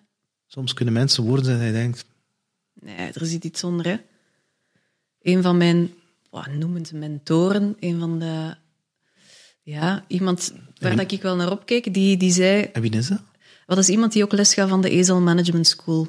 Ja? Is dat de Ezel Management School? Wie was dat dan? In Odyssee Hogeschool. Dat is niet in Brussel, hè? Jawel. Ja, in Stormstraat. Ja, ik geef daar les. Aan de Management School. En, ik heb daar nog gezeten, ik. Is het waar? Ja. Kijk. Dat was voor sales, toestand, ja. Ja. En wel, ik geef daar presentatietechniek aan de managementopleiding aan en aan het postgraduaat vermogensbeheer geef ik ook presentatietechniek. Ik was postgraduaat, sales, weet ik veel van toestand. Ja, dat is 20 jaar geleden in tussentijd. Bedankt voor deze herinnering. Flashback, ik had er nog haar. Ja. En wel, die mens, waarvan ik dus eigenlijk een aantal lessen heb overgenomen, Gerrit van Aken. Ja. Ik heb daar een paar goede gesprekken. Hij weet waarschijnlijk helemaal niet dat ik hem zie als een mentor, maar ik heb een paar heel goede gesprekken met hem gehad. naar aanleiding van het overnemen van een aantal lessen van hem. En een van zijn stokpaardjes was, ja, maar wat is de vraag achter de vraag? Stel dat er een werknemer bij u komt, het ging dan over lessen van hoe communiceren leidinggevenden. Ja, we hebben een cursus time management nodig. Hebben die een cursus time management nodig of geef jij hen te veel werk? Of moet je een keer gaan luisteren wat dat recht scheelt? Dus altijd gaan kijken, wat is de vraag achter de vraag? Ik merkte dat dat enorm resoneerde, nog altijd resoneerde bij de deelnemers. Ik dacht, ja, eigenlijk. Ja, niet aan die oppervlakte, maar durven doorvragen. Oké, wat bedoel je precies? Of wat maakt dat je dat zegt? Of gaan we eens een keer zetten. Nu dat je dat vertelt, ken je de 7 waarom-techniek? Ken je dat? Dus je hebt een bepaalde vraag stelt, waarom, babababa. Ja. En dan komt er een antwoord uit. En van dat antwoord maak je weer een waarom. En ga je zo 7 keer. Ja. Dus waarom wil je onderneemster worden? Omdat ik wil veel geld verdienen. Waarom wil je veel geld verdienen? Omdat ik wil impact maken. Waarom wil je impact maken? Omdat ik mezelf niet goed genoeg voel. Waarom voel je je niet goed genoeg? Omdat ik te weinig liefde heb gekregen van mijn alcoholieke vader. Ik noem nu maar iets, ik hoop dat ik niet... Het is hypothetisch, nee, helemaal niet. Want stel je voor. Oké, en ik vind dat een heel interessant, omdat je ergens kan uitkomen tot de kern zo van... Ik wil bijvoorbeeld meer bij mijn kinderen zijn. Dan denk ik, hallo, pak dat dan aan, hè. Ja. Zie je? Ik vind dat eigenlijk heel interessant, want hij zegt de vraag achter de vraag...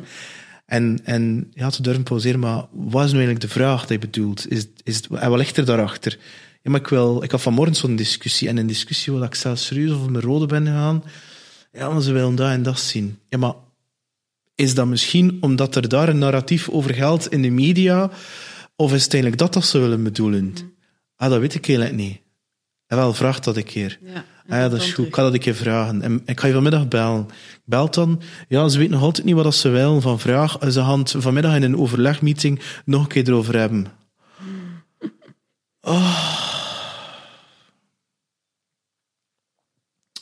Ja. Maar natuurlijk... Het is nogthans zo belangrijk, hè?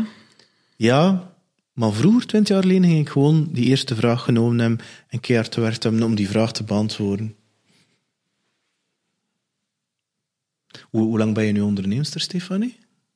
Van voltijds van 2018. Halftijds. Ja. 2018 Vox Consult gestart. Ja. Wat ervoor? Therapie. Ja, ook iets wel, maar goed. 2018, 4 jaar. 5 jaar. 5 jaar, ja.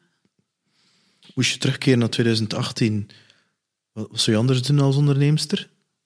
Zou je al direct een Andy Nijs-event georganiseerd hebben? Met de Unspeakables? Nee, ik denk dat ik me daar nog niet zou zien staan. Wat ik wel... Als ik weet wat ik nu weet, hè, en ik keer terug... het is dat. Dan...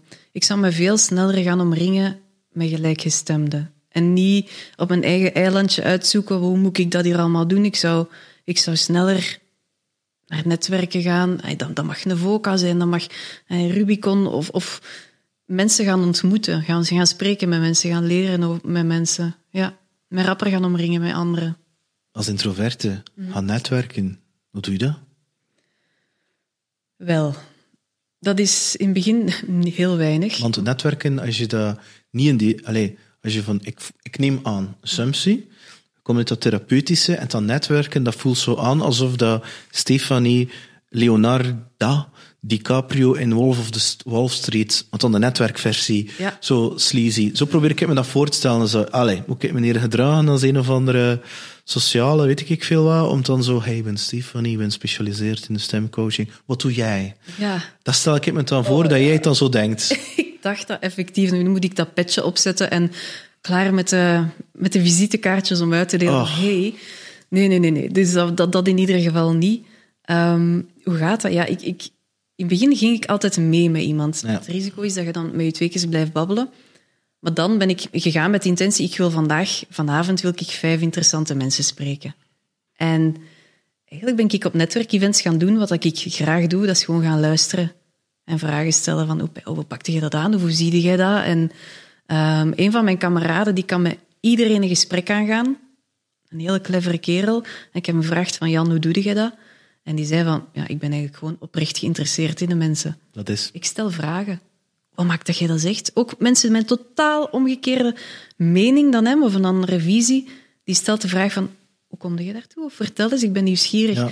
En dat meegepakt naar netwerkevents en echt gaan nieuwsgierig zijn naar mensen. En ik merk hoe meer dat ik vragen stel, hoe toffer dan mensen dat gesprek vinden. Maar wist je dat niet uit de dating-toestanden? Dat is nu echt wel heel dirty wat ik ga vertellen. Toen ik denk 36 of 37 was er een collega van mij die organiseerde zo on the side zo van die blind dating toestanden in Gent en over heel Vlaanderen. En die zei, je bent single, kom daar een keer naartoe. En toen had ik een ongelooflijk laag zelfbeeld. En had ik zoiets van, ik ben op zoek naar externe validatie. Alleen, ik noem dat nu heel stoer, maar dat was niet zo op die moment. Ik was daar heel onbewust van. En dus je moet je dat voorstellen, er zitten dat dus, ik weet niet, 10 dames aan een tafeltje. En er staat dan een grote gong. En je krijgt 7 minuten. Oh, wow. En ik had mezelf als intentie gezet, ik ga er een sport van maken om aan die dames 7 minuten vragen te stellen en niks van mezelf te vertellen. En dat was zo frappant. Dus die gong had, ik stel die vragen en waarom ben je hier? En ben je lang geleden? En ben je op zoek naar iemand? En zo van die toestanden. En interesse, wat zijn je passies, et cetera. En die 7 minuten gaan voorbij en quasi allemaal zijn ze, we zijn een vrij tof gesprek. Tof je te leren kennen. En dan achteraf krijg je zo'n briefje zo, wie wil er met jou afspreken? Dat was allemaal. En dat was zo, En dat is zo heel raar, dat hoe meer vragen dat je stelt aan iemand, de meeste mensen houden enorm om zelf te praten. Ja. Die vinden dat een geweldig gesprek dan, hè? Dat is zo grappig dan zeggen, zo leuk om je te leren kennen, terwijl je eigenlijk niks hebt gedeeld over je eigen. Nee, en dat is zo. Mijn vrouw zegt dat ook altijd. Als het dan in het begin dat ik haar vriendin leer kennen, dat is zo, die vind je al een toffe, maar het enige wat je doet is vragen stellen. Je deelt niks over jezelf, maar je weet alles van hen. Ik weet zelfs dingen, nu weet ik dingen van hen dat ik niet wist door jou. En je stelt maar vragen zonder de FBI te worden. Hè. Kruisverhoor. Maar het is wat hij zegt, is gewoon nieuwsgierig zijn. En ik ben gewoon een heel nieuwsgierige mens. Ik heb er toen een podcast van gemaakt. En toen op een netwerk ook, is proberen, niet, en wat doe je? Nee. Voor mij vraagt het dan eerder zijn, waarom ben je hier? Of wat zoek je hier? En dan meestal komt er daar wel een antwoord uit. En van dat antwoord pak je weer iets anders mee. Want wat doe je? Dan denk je zo, ik ben dit. Of zo, boeit me niet. Ben dan eerder, wie ben jij? Dat is ook zo, sommige mensen vinden dat iets te confronterend, maar ja. Het is iets anders dan uw visitekaartjes uitdelen, hè? Dat vind ik soms zo plat, hè? Echt iemand, dat was op een VOCA-event en ik moet daar nog altijd om lachen. Dat was een man en die kwam af en die had zijn kaartjes al vast, hè? En die kwam af en die gaf dan aan mij, ik ga jou eentje geven, ik wil er vanavond 20 uitdelen. En ik dacht, ben ik hier op een datingavond of wat is dat hier? Geef je geen kaartjes op een date of zo? Ik heb dan nee, maar zo van, ik wil er 20 uit. Oké, nee. Is goed, dankjewel. Maar nee, dat was geen goede opener. Ik ken al jaren geen kaartjes meer. Ik ken dat gewoon nog niet. Op dat event van Andinees kreeg ik ga mijn kaartjes geven. Maar moet ik dat niet hebben, dat kaartje? Voeg me toe aan LinkedIn. Ik zal van je gsm ik heb dat zien gebeuren. En ik denk, moet ik dat niet hebben? Kaartjes, nee. Ik heb er nog ergens zitten, maar... Ik mij ook. Stuur me een WhatsApp. Ja. En ik heb je nummer. Fijn. Doe me dat niet aan dat ik die kaartjes moet bijhouden en dat op mijn bureau ligt te slingeren. Dat stilletjes gepasseerd is, hè. Ja, ik weet het niet. Alles is digitaal getransformeerd. Ja. Ik bedoel... Het enige wat ik wil is een e-mailadres, een telefoonnummer en een naam. En voor de rest... Ja, maar goed. Kaartjes uitgeven. Ik denk... Ik denk dat dat typisch is met dat beeld dat ergens in ons geprent zit van netwerking, maar dat geldt ook voor sales. Van dat je moet kaartjes hebben, je moet pushen en je moet zo... Ja, ik ben Stefanie, Vox Consult. Wil ik bij mij kopen? Sprekertraining, kaartje kilo. We ronden het wat af. Dat is zo werkt dat toch niet? Nee. Verbindingen. We hebben het er al over gehad in het gesprek. Het is een mooi en nobel doel om mensen te willen... of om impact te maken. Wat is er allemaal? Maar zonder verbinding is er toch geen impact. Voorwaarde nummer 1. Ik Ik denk dat komt uit een TED-talk. Ik ben fan van TED-talks. En ik denk dat het van Amy Cuddy is, maar ik ben niet zeker. Er zijn 3 vragen die wij ons stellen als wij iemand ontmoeten of iemand horen spreken. De eerste vraag is, do I trust you? Kan ik u hier vertrouwen? Ik denk dat dat iets komt van heel vroeger nog. Moet ik wegvluchten? Is dat hier veilig of niet? De freeze, flight, fight. Ja. Inderdaad, die 3, fight, flight, freeze. Als we daar een ja op krijgen van ja, ik vertrouw die persoon, dan pas naar vraag 2. Klinkt dat hier logisch? Zijn jij wel bekwaam? Heb jij de skills? En dan vraag 3, als je daar een ja op kreeg, do I care? Kan het mij überhaupt iets schelen wat je vertelt? Nu, het grappige is, of het pijnlijke op sommige momenten, dat wij als expert of als we er eens gaan spreken, heel vaak inzetten op die tweede vraag. Ik ga tonen dat ik mijn dossier ken. Ik ga tonen dat ik de kennis heb. Ik ga tonen dat ik de expert ben. Maar we vergeten dat we eerst connectie moeten maken. Even eerst verbinden, small talk, whatever. Maar we gaan heel snel over, ik ga bewijzen. Proving myself. In plaats van er durven van te genieten, ten eerste. Het feit dat je daar het podium krijgt, die ruimte krijgt om te kunnen en mogen praten, verbinden. Gaan we heel rap over naar tonen. Ik ga tonen dat ik het netwerk hetzelfde. Hier mijn kaartje, we moeten verbinden, verkopen. We moeten verbinden. Ja, we moeten verbinden. Wel, oh my god, jongen. Zal ik wel zelf bepalen dat ik wil verbinden met jou of niet? Ja, dat is zoiets onnatuurlijk voor me. Ja. Ja. Ik vind het wel grappig dat je zegt. Ja. Want uiteindelijk, ik ga nu heel direct zijn en een stukje provocerend, mijn intentie is wel goed bedoeld. Hetgene dat je vertelt, dat is al 100.000 keer verteld. Het grote verschil is dat het stroomt via de Stefanie van Moen verpakking op een manier, een energie van Stefanie. En die energie connecteert met gelijkgestemde energieën, mensen, Ardent Tribe zal ik het maar noemen. En voor die mensen die het te doen, en als iedereen hem bezighoudt met zijn of haar tribe, dan landt die boodschap wel op een of andere manier bij de juiste persoon. En hou je ook niet bezig met mensen dat het niet mee vibet. En daar geloof ik heel hard in. En vandaar is inderdaad, je noemt het dan wel small talk, dat is nu iets wat ik hekel aan heb. Zo, ik had, denk 4 maanden geleden, was in een gesprek met de firma en die kerel, het eerste wat hij zei, ja, het is druk. Hij heeft ook zo druk. Goed. Ik denk, ik hou niet van het woord druk. Een goed gevulde agenda tot daar aan toe, maar heb je een time management of een prioriteitenprobleem of zo? Maar dat was zo... Ga direct de diepte in, wat maakt dat je dat zegt? Ja, maar dat was zo heel raar. Oh, het is druk. Ja. Hoe is het? Hij heeft ook zo druk? En ik denk... Kennen wij elkaar? En ik vond dat zo raar. Ik denk zo, dat is hier toch geen connectie? Nee, maar die had ergens gelezen, je moet small talk doen om small talk before the big talk. Dus ik moet vragen naar het weer. Zijn er goed geraakt? Hoe vinden de koffie hier? Hij heeft ook druk? Ja, terwijl bij mij werkt dat niet. En er was dat dan iemand anders, een call erna, dat was zo'n hele, nu moet ik het opletten met heel veel respect, oudere man, matuur man, die zo heel rustig. Ja. Zo heel verleden. Dag Peter. Pauze. Dat was het. Voilà, en de connectie gebeurt tussen de woorden. Ja. En die vertelt zo, en ik gebruik dat ook. Direct je intentie uitspreken. Mijn intentie is... Dat kaarten op tafel. Voilà. En consent vragen. Die mail dat hij stuurde, dat trok echt op niks. Ik zeg, mag ik je wat feedback geven? Ja, die mail, dat trok op niks. Ja, ik weet het, dat is automatiseerde mail, dat was een experiment. Dat was het niet. Ik geef je dat allemaal mee. Mijn perceptie is al een deel gekleurd. Het is nu aan jou om die perceptie bij te stellen. En die heeft dat fantastisch gedaan. Ik heb uiteindelijk met hem samengewerkt. Oké.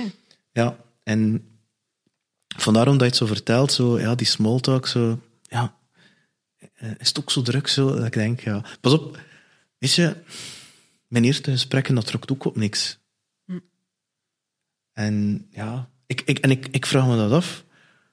Allee, je spreekt over intentie. Voor mij is dat de zender. De ontvanger is intuïtie.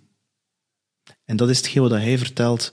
Is dat het een intentie en intuïtie ergens dat voelt van...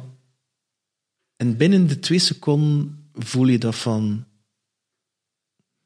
is he or she full of bullshit of the like no trust factor? Ja. En eigenlijk is het dan verkorven. En dat is een moeilijke, hè? Als je zo voelt van, nip, dit is het niet, om dan te blijven connecteren. Het geeft dan ook al een beeld, hè? Van, nee, deze is het niet, het is verkorven. En dan komen we terug naar het pleasen, hè? Ik ga toch mijn best doen om zo te connecteren. Is dat? Soms in gesprek, niet naar klanten toe, want ik heb door de jaren wel geleerd om nee te zeggen tegen bepaalde klanten. Ik vond het gewoon hoe dat je dat zei van die tribe. Je hebt uw manier, omdat ik vind het warm water ook niet uit. Hè. Bedoel, maar ik ook niet. Natuurlijk niet. Dat is dan dat ik ook zei, het is direct, maar ik bedoel dat op een goede manier, omdat absoluut. Ik zeg van, het is de Stefanie van Moen trilling. Daarover gaat het. En die trilling, die resonantie, dat moet resoneren met mensen die daarvoor openstaan, die dat willen horen en graag mee willen samenwerken en zo verder.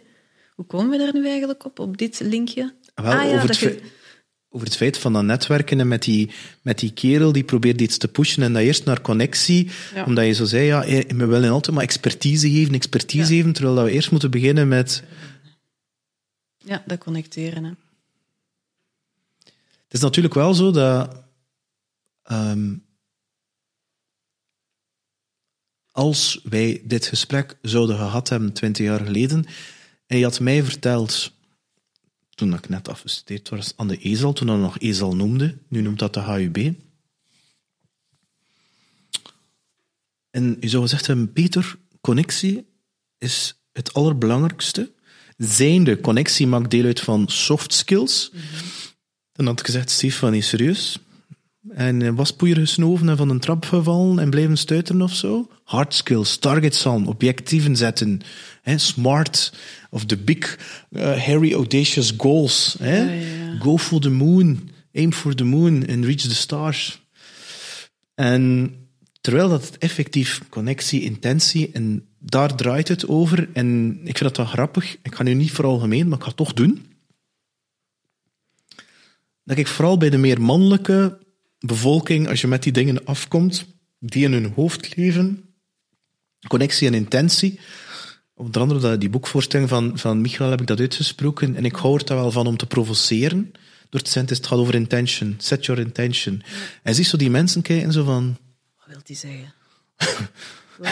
Wat zei je nu eigenlijk? Is dat hier niet een of andere techniek van doe dit, doe dat, en dan kom je dat... in Excel? Ja. Maar dat zit zowel in zo die typische... The 5 steps to become... Mm-hmm. Of the 5 steps to do this, of to achieve that, of to get 10k. Ja, die modellen. Niks op tegen. Als de intentie niet juist zit, hebben die modellen of die technieken... Nee. Dan blijft dat ook vlak. Ja. En dan is een experience met een persoon vlak. Mm-hmm. Terwijl we, volgens mij... Je hebt het net over de fight freeze gehad. Mm-hmm. Wat onze overlevingshersenen zijn, die al miljarden jaren in ons zitten. Het is te zeggen, het systeem van die hersenen. Mm-hmm. En dat wil eigenlijk zeggen dat we nog altijd diep van binnen in tribes leven van ongeveer 150 personen en dat we op zoek zijn naar een of andere... connectie, zal ik het maar zeggen. Dat systeem zit nog ergens in ons om heel snel te kunnen filteren. Gevaar, geen gevaar, veilig, oké. Ik sluit me aan bij die persoon, omdat we vroeger elkaar nodig hadden om te overleven. Mm-hmm. Want de een was een testosteronmannetje en die ging naar de beesten gaan vechten en de ander was meer een dopaminemannetje, dat waren dan de slimmere mensen. Je hebt dan de oestrogeenvrouwen, et cetera, en die moesten met elkaar samenwerken om te kunnen overleven. Want als je alleen stond, ging je sowieso per definitie... overlevingskansen... Ja, waren toch wat kleiner. Als er een tijger op je afkwam, of een olifant... Ja. Dus we willen al... iedereen wil een tribe. Maar hij zegt het ook mooi, hè. Gelijkgestemden. Je zit ook op zoek naar die tribe. Ja. En dat vormt zich ook. Hè. Ik bedoel, ik denk als je kijkt doorheen de jaren, die tribe is er, maar die along the way zijn er wel mensen waar je afscheid van... Dat klinkt nu heel dramatisch, hè. Maar die weggaan, maar er komen weer nieuwe mensen bij. En ik merk dat die groep ook anders vorm krijgt. Die groeit mee. Professioneel en privé? Ja. Er blijft een kern natuurlijk wel, hè. Maar zo de losse vrienden... Naast de kern noem ik mijn vrienden van het middelbaar, bijvoorbeeld. Bij mij is dat weg, to be honest. Pas op, ik kan niet zeggen dat ik ze tegenkom. Is dat weer zoals gisteren? Maar dat bedoel ik zo. Van, wij lopen elkaars deur niet plat. Hè. Toevallig hebben we vorig weekend nog eens afgesproken, maar dat is dan 4 keer per jaar. Maar dat is wel een groep, je kunt die tegenkomen en zeggen, dat is precies dat wij gisteren op school zaten. En we hebben het dan gehad over, we hebben geen schaamte in de groep, we kennen elkaar al zo goed, je kunt een keer op je bek gaan, we kennen elkaar. Dus dat kliksje blijft, maar zo, het evolueert, zo de losse vrienden die komen en gaan, zo, dat wil ik zeggen. Ja. En voor mij is dat een teken van groei, van de reis naar binnen, van andere dingen willen. Ik ging er niet mee naar buiten gekomen zijn met dat soort gesprekken. Omdat dat niet het beeld was dat de maatschappij, mini-maatschappij van mij had. Mm-hmm. Nee, sales is een masker. Ja. Dat is veilig. Maar dit soort meer diepere dingen over intentie, serieus vast. En daardoor, verwatert het. Of dat is niet altijd bewust. En dat is oké. Als je voor je, en nu is de cirkel rond, landt het vliegtuig. Als je je why, je missie hebt ontdekt, dan gaat dat voor op alles. Natuurlijk niet op je kind en je gezin, nee. Maar bedoel, dan heeft dat wel daar een impact op. Ja, omdat je erin gelooft, hè. Ja, het is dat. En dus dat betekent dat er een aantal mensen zijn, Stefanie, ça va? Zou je dat wel doen, onderneemster worden? Ja, vrienden. Maar ik denk ook, mijn ouders bijvoorbeeld, hè, zijn alle 2 geen ondernemers. En toen dat ik dan volledig zelfstandige... Maar ik ben eigenlijk altijd al volledig zelfstandige geweest, maar zowel mijn man als ik, was het eerste, zouden dat wel doen. Allee, jong, je hebt een lening, je hebt een kind, zouden niet voor zekerheid gaan. En dat is allemaal goed bedoeld, uiteraard. Die bedoelden dat heel goed, hè. Die willen voor je zorgen. Maar ik denk, als je dat heel erg ter harte neemt en die schrik overpakt, dan beweegt er ook weinig. Hè. Dus ik heb ook gezegd van, kijk, ik heb zoveel goesting en passie om dit te doen. Zowel ik als Adriaan. We willen alle 2 ons ding doen. Vertrouw ons. En we zijn nooit gelukkiger geweest dan nu. We hebben de vrijheid. En als je onderneemt... Ik heb de vrijheid om Nora te gaan halen van school wanneer ik meer dan Adriaan. Maar dat is voor mij goud waard. Hè. Wat doet hij, Adriaan? Die is business analyst. Dat is een consultant in de veiligheid. Dat is een ingenieur van opleiding. Dus als we het hebben over de ingenieurs en de wetenschappers... Dus ik heb er een thuis lopen. Ja. Een blauw. Ja, een inderdaad. Smurf. Blauw-rood. Elke kleur. Oh. En ik ben groen-geel. Ik ben geel-rood-groen. Ja. En heel is primair en direct daarna komt rood en groen en de blauw. Ja. Terwijl mijn broer is blijkbaar rood-blauw. En je merkt dat wel. Allee, je voelt het in gesprekken. Elke kleur, hè. Ja, voilà. En we hebben ze allemaal, hè, al die kleuren.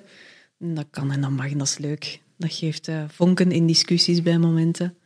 Wist je dat waren huisvrouwen die dat uitgevonden in die kleuren uit Amerika? Echt? Ja, en die hebben dat gebaseerd op Wonder Woman. Ik wist dat niet. Nee. Ja, ik ben niet aan het zeveren. Ja. Ja. Allee, ik heb dat ergens gelezen. Of dat waar is vandaag, dat is weer iets anders. Maar ik heb echt gehoord dat die kleuren... Er is daar heel veel discussie over, MBTI en dan Insight en al. Ja, dat die kleuren dat door een aantal Amerikaanse huisvrouwen uitgevonden is op basis van Wonder Woman ergens in de jaren 70. Ik denk... Dat kan toch gewoon zomaar niet uitgevonden zijn, dat statement. Ja. Stel je voor. En dan er een heel ding rondgebouwd. Ja. Het spreekt ook wel gemakkelijk, vind ik. Hè? Zonder hokjes te denken, maar dat je zo aanvoelt van... het heeft toch wel redelijk rode energie, dus ik ga me daar een beetje naar richten. Of ik ga die zo aanspreken. Dat vind ik ook boeiend. Maar ik vind het vooral verbindend. Om inclusief te zijn. En in plaats van me te irriteren in iemand zijn blauw... En in het bedrijf dat ik werk, word ik als extreem rood aanzien. Terwijl ik vind dat niet. Nee, maar goed. En en daarvoor kan ik me dan beter verplaatsen in iemand anders' schoenen. Ja. En dan, ik wil mijn boodschap zo overbrengen. Voor blauwe, ik moet dus 4 slides of 40 slides bereiden, met diagrammen, met vakjes, met dit en dat. Terwijl ik zou dat zo niet doen. Je zou een verhaal vertellen. Ja. Ja, met een duidelijk doel. Ja, zie je het? En ik zou dat dan zo zien. Maar dan, ik heb dat geprobeerd. En dan voel je zo, fluffy, wollig. Ja. Maak het concreet. En ik denk, maar het was toch concreet? En, een Excel. Ja. Ja. Die kleuren. Dus het leert weer veel over jezelf. Hè? Mm-hmm. Jazeker. Want, ik vind dat nu net die kleuren, als je dat samenvoegt en bewust worden van, dan kan je kijken naar dynamieken in teams, van het is hier allemaal rood en geel, mag er niet wat meer blauw zijn? Mm-hmm. En zo kan je mensen meer in hun kracht zetten, in hun talenten, van, is er meer blauw, zie je dat zitten? Ja, I love it. En ik denk, of ik zie dat niet, dat ga ik wel doen. En dan gaat dat organischer, in plaats van iedereen dezelfde papegaai te laten zijn. Nee, daar verliezen ook uw energie aan, hè? Waar heb jij gestudeerd? In Leuven? Ja, in Leuven. Hoe jong ben je nu? Sorry? Hoe jong ben je nu? Ik ben nu 36. We gaan terug, 18, maar naar de Oude Markt, Leuven. We gaan naar een café daar. En we gaan naar Trant. Ken je Trant in Leuven? Dat is een vrij goed restaurant. Super lekker. Italiaans? Is Nee. Oké, mis ik mee. Ja, Trant, 30 in het Frans. Oké. In de Parijsstraat. Oké, goed. En Stefanie kwam in, 18. Stefanie, give me some life advice. Wat zou je tegen je jongere zelf zeggen? Want ik vermoed dat ze toen nog redelijk verlegen was. Mm-hmm. Wat zou je zeggen van... pak je geen blauwe vent, word onderneemster, hou van jezelf, luister naar je intuïtie, zet je een intentie, wat zou je haar zeggen? Het mag meerdere dingen zijn ook, hè. Oké. Doe niet mee aan Temptation Island. Doe mee aan Temptation Island. Schrijf die in. Nee, ik denk... Als 18, dus ik stond op het... Oh, maar wacht eens, als ik 18 was, ging ik diergeneeskunde studeren. Dus ik heb 2 jaar diergeneeskunde gedaan. Dus ik zou tegen die 18-jarige Stefanie zeggen van, skip dat stuk, ga niet naar Gent. Dat brengt u niks op dat moment. Dat rijmt zelfs. Schoon, hè? Ja, nee, ga gewoon direct een keer echt voelen.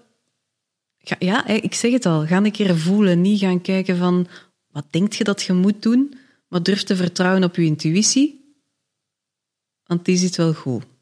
Ja. En hoe doe je dat dan? Voelen en dat je intuïtie vertrouwen? Vertrouwen op het feit dat je wel gaat vinden wat je nodig hebt. Als ik kijk, wat deed ik als 18-jarige? Ik schreef heel graag. Ik las. Ik was graag in de natuur. Misschien dat stukje diergeneeskunde. Maar ja, die communicatie die triggerde mij. Maar dat introverte kantje, dat hield mij tegen. Van journalistiek, vergeet het. Dan moet ik met ik weet niet hoeveel mensen gaan babbelen. Dan moet ik interviews doen. Never mind. Vertrouw erop dat je je weg daarin gaat vinden. Jij kunt als introvert ook heel wat bereiken. En binnen 10 jaar is het dan een Hans Vox Consult Instituut van Australia to New York to Ibiza? Nee, dat gaat geen grote boîte worden. Dat ga ik nog altijd zijn. Ik ga nog altijd doen wat ik nu doe. Mensen coachen, groepstrainingen geven. Ik ga gewoon blijven doen wat ik nu doe. Omdat ik ben zo content met wat ik doe op dit moment. Ik heb de vrijheid, ik heb schoolvakanties vrij en ik kan mij zo hard focussen op wat ik doe. Ik wil gewoon echt geld geven om te blijven doen wat ik nu doe. En er is 1 ding dat ik heel tijd zit op te wachten, Stefanie. Ja? Ik zat vandaag ook te denken. En voor wanneer is je eerste boek? Van wanneer is die? Nee, je eerste boek die uitkomt. Of heb je al een boek geschreven? Heb er al 2 geschreven? Ja. Oh my god. Dat wist ik niet. Maar kijk, dat heb ik nergens gevonden. Ja, maar kijk. Dat heb ik niet goed gegoogeld. Nee, dat ligt waarschijnlijk aan mij. Ik loop daar niet mee te koop. Maar daar ging ik dan niet over spreken. Jawel, het eerste boek is Stem in Transitie. Dat was een puur paramedisch boek. Ja, maar dat heb ik wel gezien. Dat is juist. En het tweede is Spreken met Impact. Ja, juist, ik heb dat wel gezien. Ik was het al vergeten. Mijn excuses. Dat is niks. En een derde? Ik ben op eentje aan het chicken. En ene keer dat zaadje geplant is in uw hoofd, denkt je, ik wil nog eens schrijven. En ik schrijf graag. Dus het idee is aan het rijpen. En het is non-fictie. Het is terug over communicatie. Hè. Ja. Dus, maar het heeft nog geen richting. Het heeft al een titel in mijn hoofd. Maar het moet nog rijpen. En wanneer komt de Netflix-serie? Niet. Oké, ça va. Stefanie, ik wil je heel hard bedanken. Ik vond het fantastisch dat je afgekomen bent, want het is toch altijd iets anders dan fysiek dit te mogen ervaren. Mm. En je bent een heel mooie ziel en ik wens je heel veel succes en vooral heel veel geluk met een deuk in het universum te maken om mensen hun stem te laten horen in de wereld.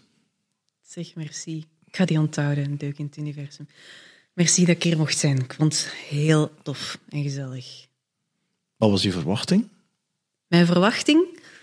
Want we hebben met elkaar heel kort gesproken, die toevalligheid, we hadden elkaar aan de telefoon, omdat ik ben veranderd van, op een keer dat iets binnenkwam, we moeten dat fysiek doen. Ja, we moeten. Ik voelde dat het fysiek was, want het was eerst remote gepland. Ja, juist. En toen de dag erna, of 2 dagen daarna, zagen we elkaar fysiek, terwijl dat niet gepland of voorzien was. Ja, je hebt dan natuurlijk een bepaald kleur, idee, verwachting, perceptie, vooroordeel, wat je verwacht vandaag. Ik wist het niet goed. Ik heb ook heel bewust niet te veel podcasts beluisterd opnieuw van u, omdat ik anders al kon gaan zien wat voor vragen stelt. En dan zou ik dat te veel in mijn hoofd doen. Ik had eigenlijk in de zetel een gesprek verwacht, zoals nu. Oké. Ja, dus ik wist wel dat het in de diepte zou gaan, want ik weet dat Michael dat toen zei van... Peter heeft een heel andere stijl dan ik, die gaat zo echt in de diepte. Toen zei hij dat ook zo op een manier dat ik wist, dat is echt iemand die durft doorvragen. Zit hij dat letterlijk zo met die stem die zo vooral... Nee, dat maak ik er dan bij, dat die stem die gaat in de diepte. Dus ik hoopte stiekem ook wel op zo'n in de diepte gesprek. Ja. Dat ik dat wel fijn vind. Verwachtingen. Kijk. Check. Allee. Tot de volgende, als je boek er is. Wie weet. Ja, nu zit dat daar, hè, dat idee. Ja. Maar alles komt op tijd. Mm-hmm. Als het komt, dan komt het. Dan gaat het horen, dan ga ik er misschien wel een keer iets over zeggen. Met veel plezier. Super. Ik heb mijn tweede mee voor u trouwens. Dankjewel. Dankjewel voor het luisteren of kijken. Weer een boeiende gast met een inspirerend verhaal. Laat zeker een review achter op checkpot.be of op iTunes. Abonneer je op YouTube of op Spotify of iTunes. En als je zelf een podcast wil maken, dan kan je genieten van de gratis workshop op psgrow.com/podcast. Dankjewel en een fantastische dag wens ik jou toe.